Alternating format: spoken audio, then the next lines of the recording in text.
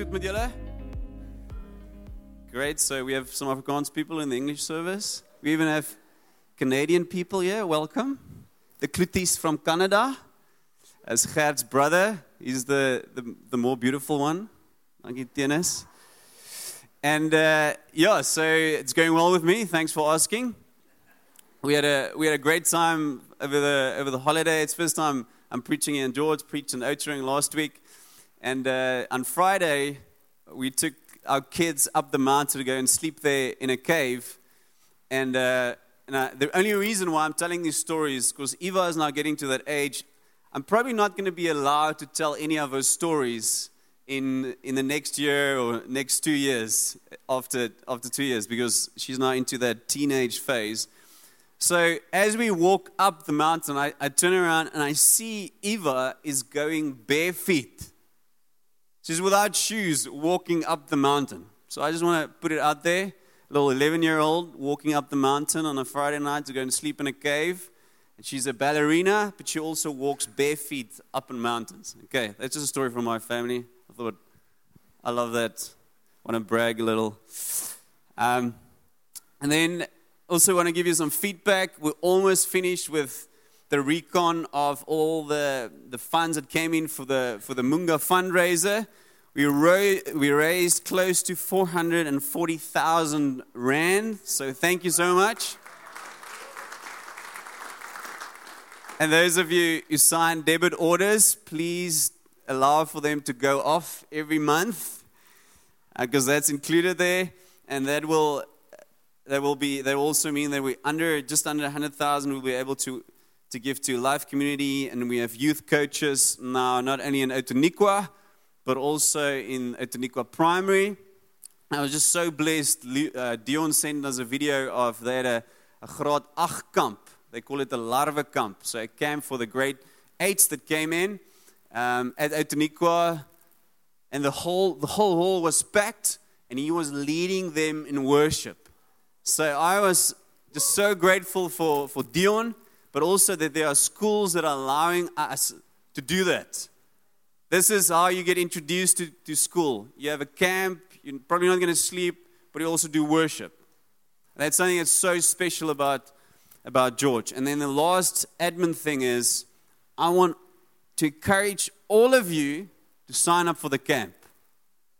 Okay, if my daughter can walk up a mountain bare feet, you can put a weekend away, save some money, and then register. It's literally you take out your phone, you scan the QR code, you register. Preferably, you need to come for the whole weekend. If you cannot come for the whole weekend, then sign up for the Saturday, because that's the day that we're going to share vision in the morning. We're going to have some fun during the afternoon. Also around just socialing with one another, because that's family and that's very spiritual. And then in the evening, we're going to worship and hear the Lord about what He is saying, what He wants to do in our community. So please sign up. Okay.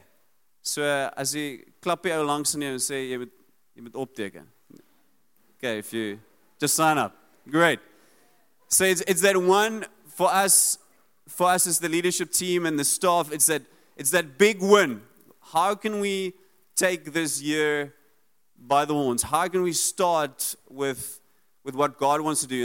And it's the camp for us. So please sign up. Dewald will be there at the back. And if you don't have money now, it's almost the end of the month. So your salary will get paid in later. Or even if you need to speak to us about finances, we can work out a payment plan. But please sign up for the camp, and it's for everybody. So even people that just started coming to church in January, you're welcome to come. Great. So we're starting this year with a series called First Love. And we did it last year, and we just felt it's so important to keep this as the foundation for the year, as our highest priority for the year. And that is to love God. And it comes from the scripture, Revelation 2, verse 1 to 5. And I'm going to read from you from the New King James Version. It says, "To the angel of the church of Ephesus, write, these things says he who holds the 7 stars in his right hand." And it speaks of 7 stars 7 is the biblical number for completion. It also refers to the 7 spirits of God in his right hand, who walks in the midst of the 7 golden lampstands. And 7 golden lampstands refers to the different churches that he's about to write letters to.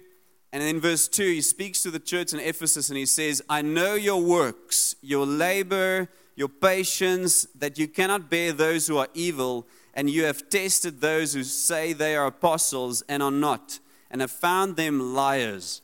And you have persevered, and you have patience, and have labored for my name's sake, and have not become weary. But then verse 4, nevertheless, I have this against you. Now, I can imagine my wife walking into the room and saying, hey, Amo, thanks for doing the dishes. Thanks for getting the kids ready for school. But I have this against you. It's not, hey, Amo, you missed something. Or, Amo, you came back from the shopping and, hey, like always, number 4 on the list, it's not there. There's no milk, no yogurt. Where if you've had that? But then imagine your wife then comes and says, no, it's not something that you missed. I have this against you. Now, this is God of the universe saying, I have this against the church. So what is this? What is it that upsets God? That you have left your first love. Remember, therefore, from where you have fallen, repent and do the first works, or else I will come to you quickly and remove your lampstand from its place, unless you repent. And the lampstand is the existence of, or it speaks of the church and the reason why it exists, and that's to radiate the light of the Lord and the light of God into the world. So I'm going to remove you. In other words, I'm going to say, you can carry on, you're going to be a community, but you're not going to be a church anymore. You're not going to be one of my churches. It's quite a harsh words. A relation are full of harsh words. And sometimes we love the good, we love, God loves us, but when you think of what does God value, and then prioritize our lives according to what the values of the kingdom is. And that's how we need to start this year. When you say, Lord, what do you want us to value with our time, with our money, with our effort, with our mind space? What do you want us to value? And it's going to be the same for January, it's going to be the same for February, all the way through to December. It doesn't change. And that's the great thing about being a Christian. We have a book that doesn't change. This is absolute truth. It speaks in Genesis about male and female. Even if the world says there are more than 2 genders, it still is true. It is male and female. And if we apply this, and therefore you can, in a way, you can be a little skeptical about Scripture. I'm fine with that. Ask the difficult questions. Who wrote the book? Come to Bible school. Find out. Why is this the book that we hold up as absolute truth, as words that were communicated by God, written down by mere human beings? But why do we base our lives on this? Go and test it. Go apply it in your lives, and then you see the fruit. You look at the fruit. Try and apply some other book, some Greek philosophers' books, or some great authors' books. Apply that, and you'll see what will come up on top.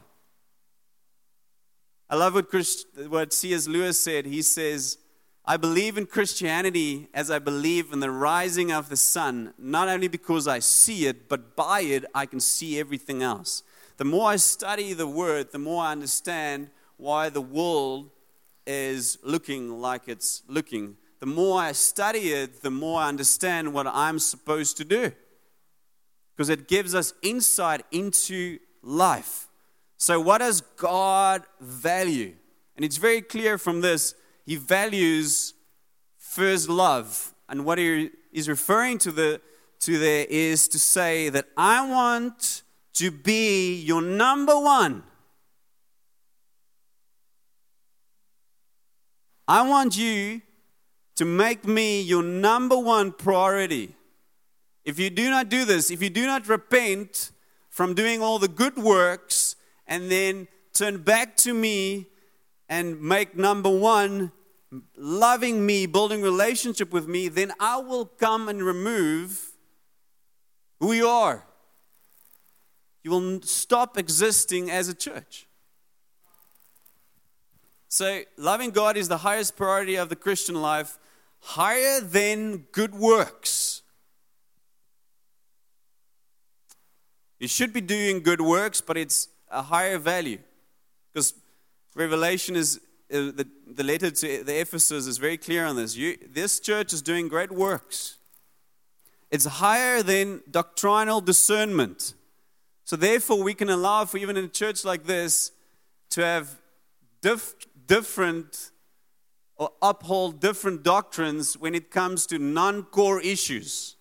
If it's about Jesus and that He died on the cross and that He wants to reconcile man, if we are differing on that, then we obviously stop existing as a church, because then we are differing on the core of Christianity. But if we have different theology on the end times, or different theology on the one world order, or some sort of conspiracy theory, then that's fine. And it's higher than even faithfulness. In other words, endurance. To love God is more important than just enduring.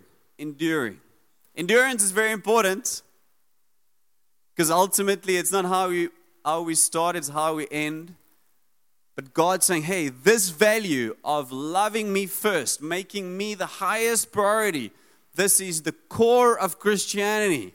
And if you're not going to do this, I will have to come and remove your lampstand.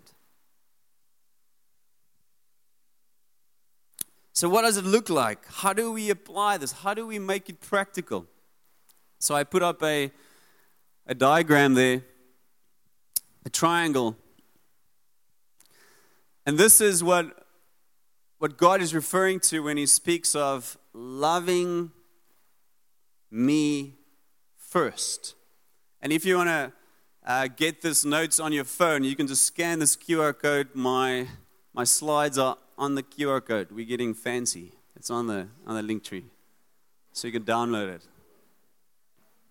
If you don't have a phone with a QR code, then Devin there at the back, he will give his phone to you. Thanks, Devin. So the basis, the foundation of everything that we do, this is our priorities in life, is God. God the Father, Jesus Christ, and the Holy Spirit. Relationship with Him. That is the highest priority. And we find that in Matthew 22 when Jesus is confronted by the lawyer and he's asked, hey, what is the greatest commandment? And God says, to love God with all your heart, with all your soul, and with all your mind. And the Luke version also adds strength. So to love God, that is the number one pursuit of Christianity, is to love God. In other words, to build a relationship. Then the second command, so second priority, is to love your neighbor as yourself. So there you find two things that's really important. The one is you need to love people. You will not be able to make God number one if you're not going to make an effort to love people, because He is love and He is best revealed in loving other people. But then also it says that you need to love people, your neighbor, as yourself. So you need to value yourself too. You need to think, wow, I am actually awesome enough for God to love me. He died on the cross for me, and I can receive His love, and therefore I can give His love. So you need to be able to say, I love Amo. Amo's not a bad person. Amo has sin, yes, and he messes up, and without God he's pretty useless. But with God, and with God loving him and pouring His Holy Spirit into him, he can do mighty things, which includes loving the people that don't like him, or even his enemies, or the difficult, or the broken people, or even those employees that work for me that's really opstandig. Proper Afrikaans woord. that's rebellious, or doesn't want to listen to me, they don't like me, I can love them.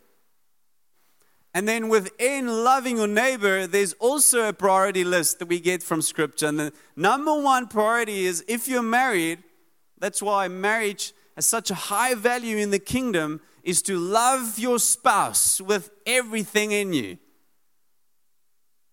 Because that's the foundation of transformation in our communities. And that's also where the enemy will attack. You need to love your spouse. You need to be able to tell your wife, hey, ek is lief vir jou. I love you. And then secondly, you need to love the children that God has given you. Take responsibility for the children that God has given you. And that might even include some spiritual children or people that you've adopted into your home, but that is your community. God's saying, hey, listen here, this is maybe a friend, but I'm calling you to be their mother or their friend till the end. That's your family. It's priority. And then priority after that are the believers, the people that are walking this road with you. Galatians 6 speaks of do good works, especially to the household of God. Why is that our priority? I'm not saying love unbelievers less. I'm not saying love your children less than your spouse. But we need to get our priorities straight.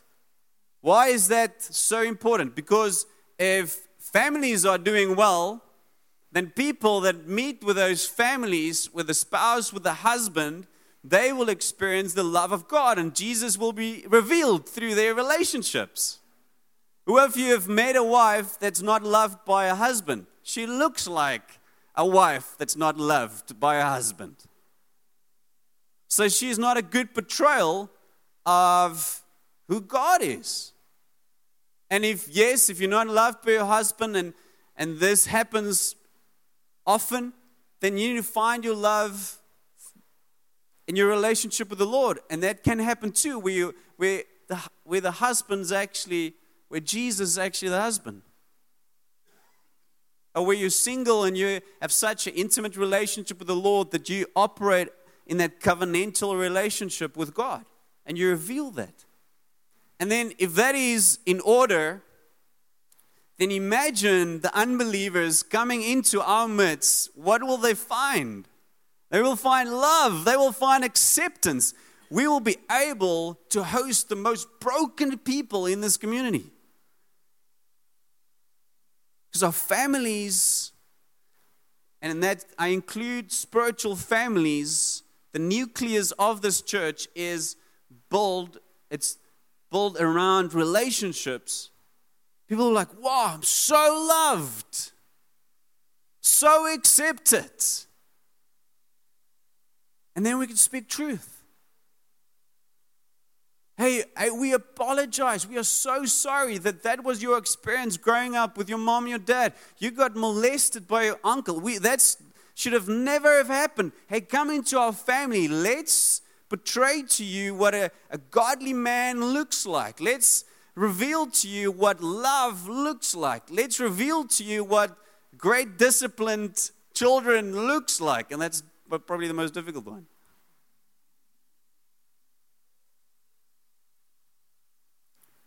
And then life, the pursuits of life. Then it's work.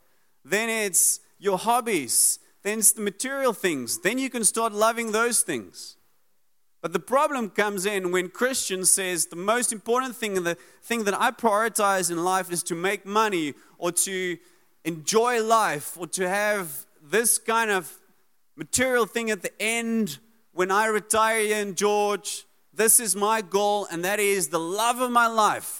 We have a problem because it's skewed, it's corrupted, and it will be perverted. But if the foundation is God, and you know that you're going to love people with your business, you're going to love people with your hobbies, you're going to love your family with the income that you earn, and you're going to start being a lighthouse to the world out there, then everything else will fall in place. So it's the big priority that actually allows for you to be effective in the kingdom. Then you're going to be more excellent at your job. You're going to probably make more money if you pursue God in that way, because God's going to say, here's a man that I can trust with the people, the employees, with the people that are clients, and I want to invest in them, just like we find with the talents. I want to invest in them, even financially, so that the influence can grow, because while their influence is growing, the foundation will stay God and loving God, and what will happen? My influence will grow, and the kingdom will grow. And that's where we want to get to.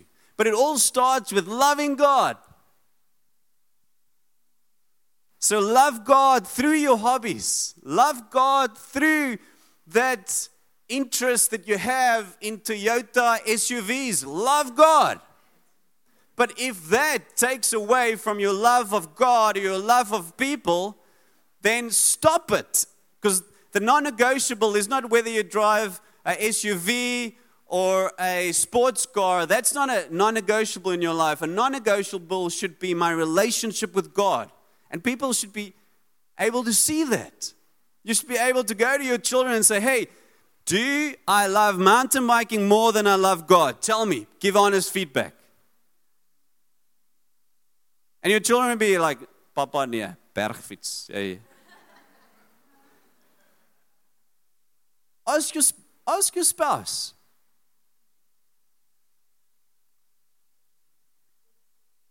We need to be able to ask any people in our close inner circle. It's not always, you don't always have to listen to everybody's voice, but the inner circle, the people that you choose.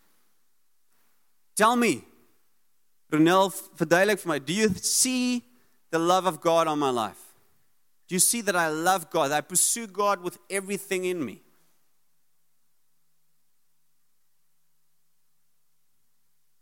Can we be that community?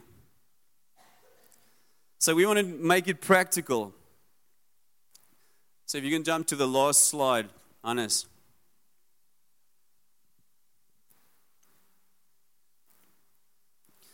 We want to create this first love lifestyle. And it's very simple, but it's very difficult.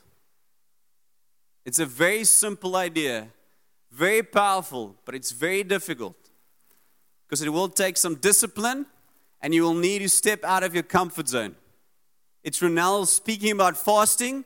Fasting is one of those disciplines that you need to do regularly so that you can see for yourself, where is my first priority? Is it with God or is it with life? Or life's pursuits. And by the way, life's pursuits are not bad. We should be a community involved in everything in this town. Every hobby should have a Christian in there, in that community. Whether it's go-kart racing or chess or book clubs or swimming or surfing, any kind of thing, a Christian should be involved in. And those things are not bad.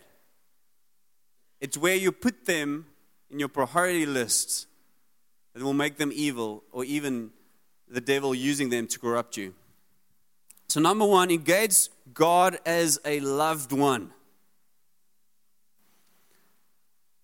And you need to embrace the awkwardness here.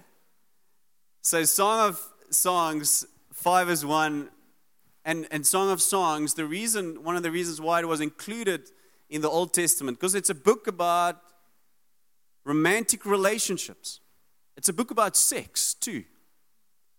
And if you think of Jewish culture and how conservative Jewish culture is, this was quite a big step to include this in the Old Testament. And one of the reasons why it was included, because it's not only a book about romantic relationships on a horizontal level, in other words, between human beings, husband and wife, but it was also speaking of God's pursuit of its church.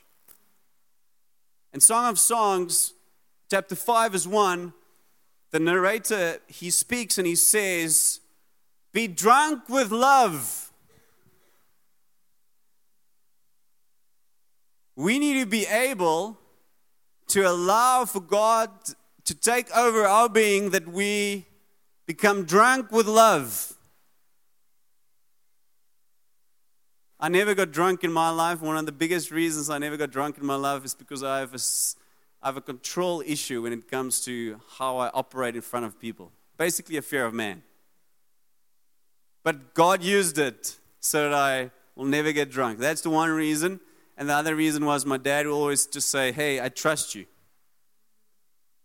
And I knew my dad would not approve for me getting drunk. Die dominee se seun. So I didn't want to go there. But when I started pursuing God, especially in this way, loving God and receiving from Him, I realized that if I would allow God, the Holy Spirit, to touch my body specifically, I might do things that I'm not willing other people to see. So I was at a conference, and this guy was talking about loving God and having these encounters with Jesus and being touched in such a way that it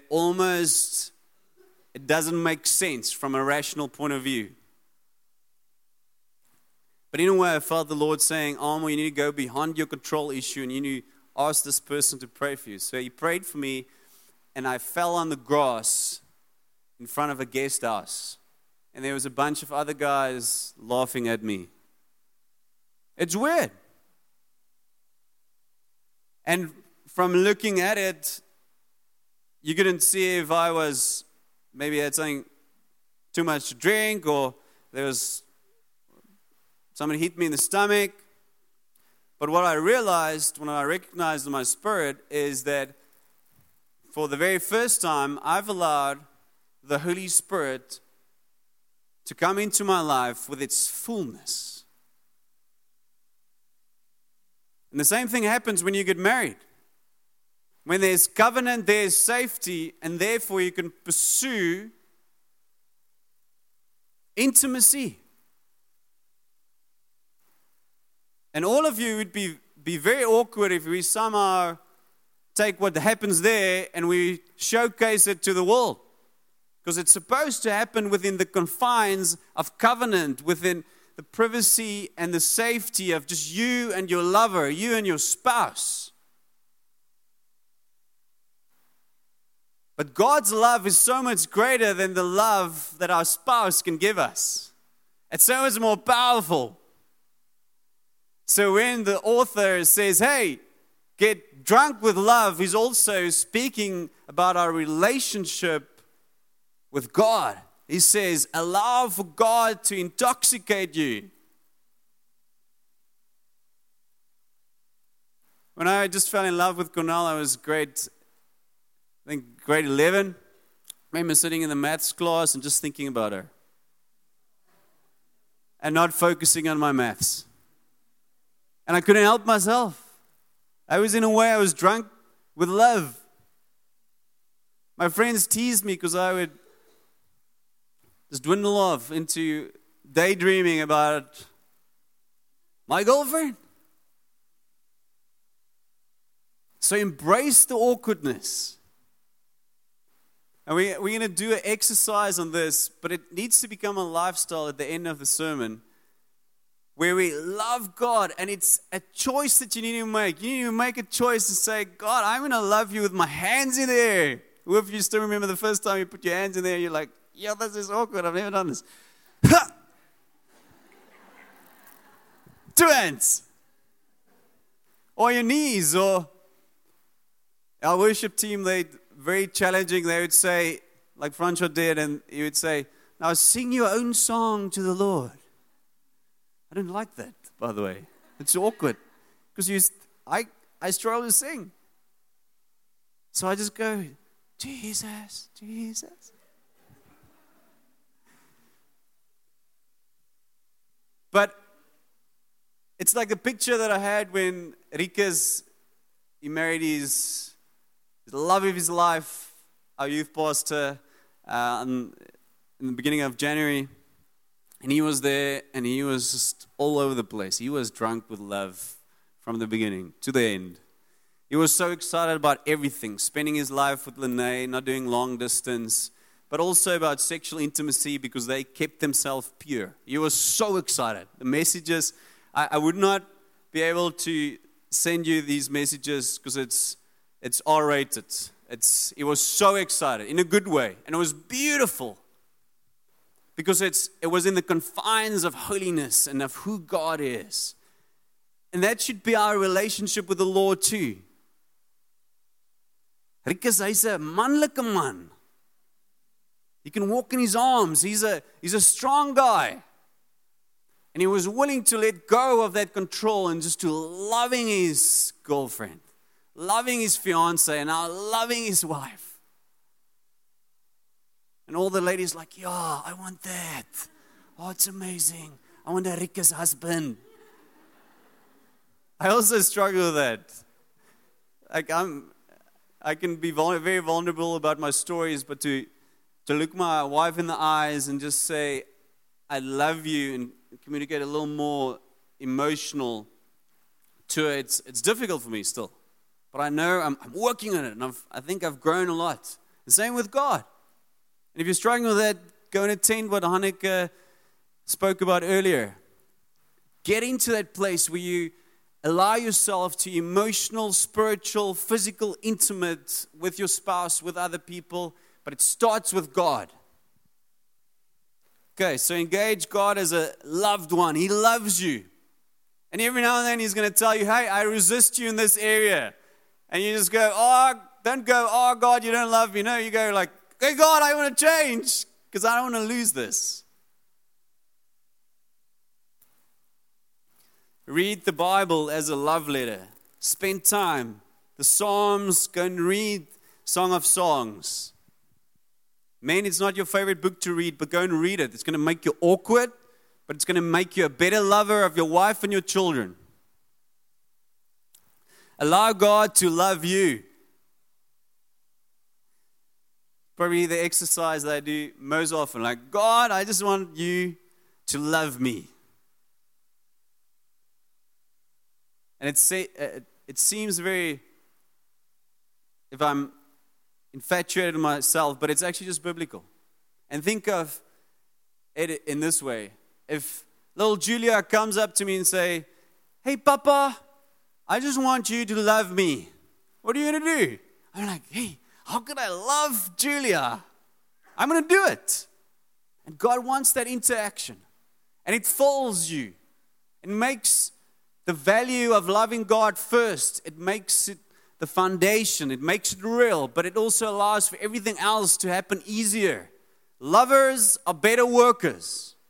There's a lot of work to be done. We have a problem, massive problems in South Africa. But lovers are better workers. Love all people. Everybody. Here's a fun thing to do. If somebody is angry at you, if you've wronged them in some way, and you know you're going to meet up with them, be very aspres. And you think of, how can I love this person? How can I love this? But from a sincere heart. Because you know that God loves this person. You not necessarily love this person in this moment, but you know that God loves this person. And then see what happens. Number 5, repent of sins against love. So sins against love, if it's the greatest commandment, then we will also often sin against the greatest commandment. So you'll have a relationship with somebody, and because of maybe another priority in life to make money, or even do a hobby, or somebody not prioritizing you in your relationship, you would resist that person. You don't have to include them in your inner circle, but do not sin against love. Do not gossip. Do not be bitter. Do not hold grudges against people. Pursue relationships. Say, hey, listen here. We do not see eye to eye. It's best that we split now. We go into our own directions. Different businesses, or hey, let's draw up a deal, but this cannot go on for longer. But I'm choosing to, beyond this practical thing that we do together, to love you. I'm not going to be your best friend anymore necessarily, but I choose relationship. And the bridge will always stand. And I don't want to be awkward when I see you in the mall. I want to go like, hey, how are you? How are your 2.5 kids and your dog? I want to be able to do that. Do not sin against love. We think of sin as the big things. That person swears, that person drinks, that person is doing corrupt things in government, whatever. But sin against love, if that's the greatest commandment, then sin against love is one of the greatest sins. In terms of its impact on you and in terms of its impact on God. All sins are great because it keeps us away from the Lord. Do you understand what I mean?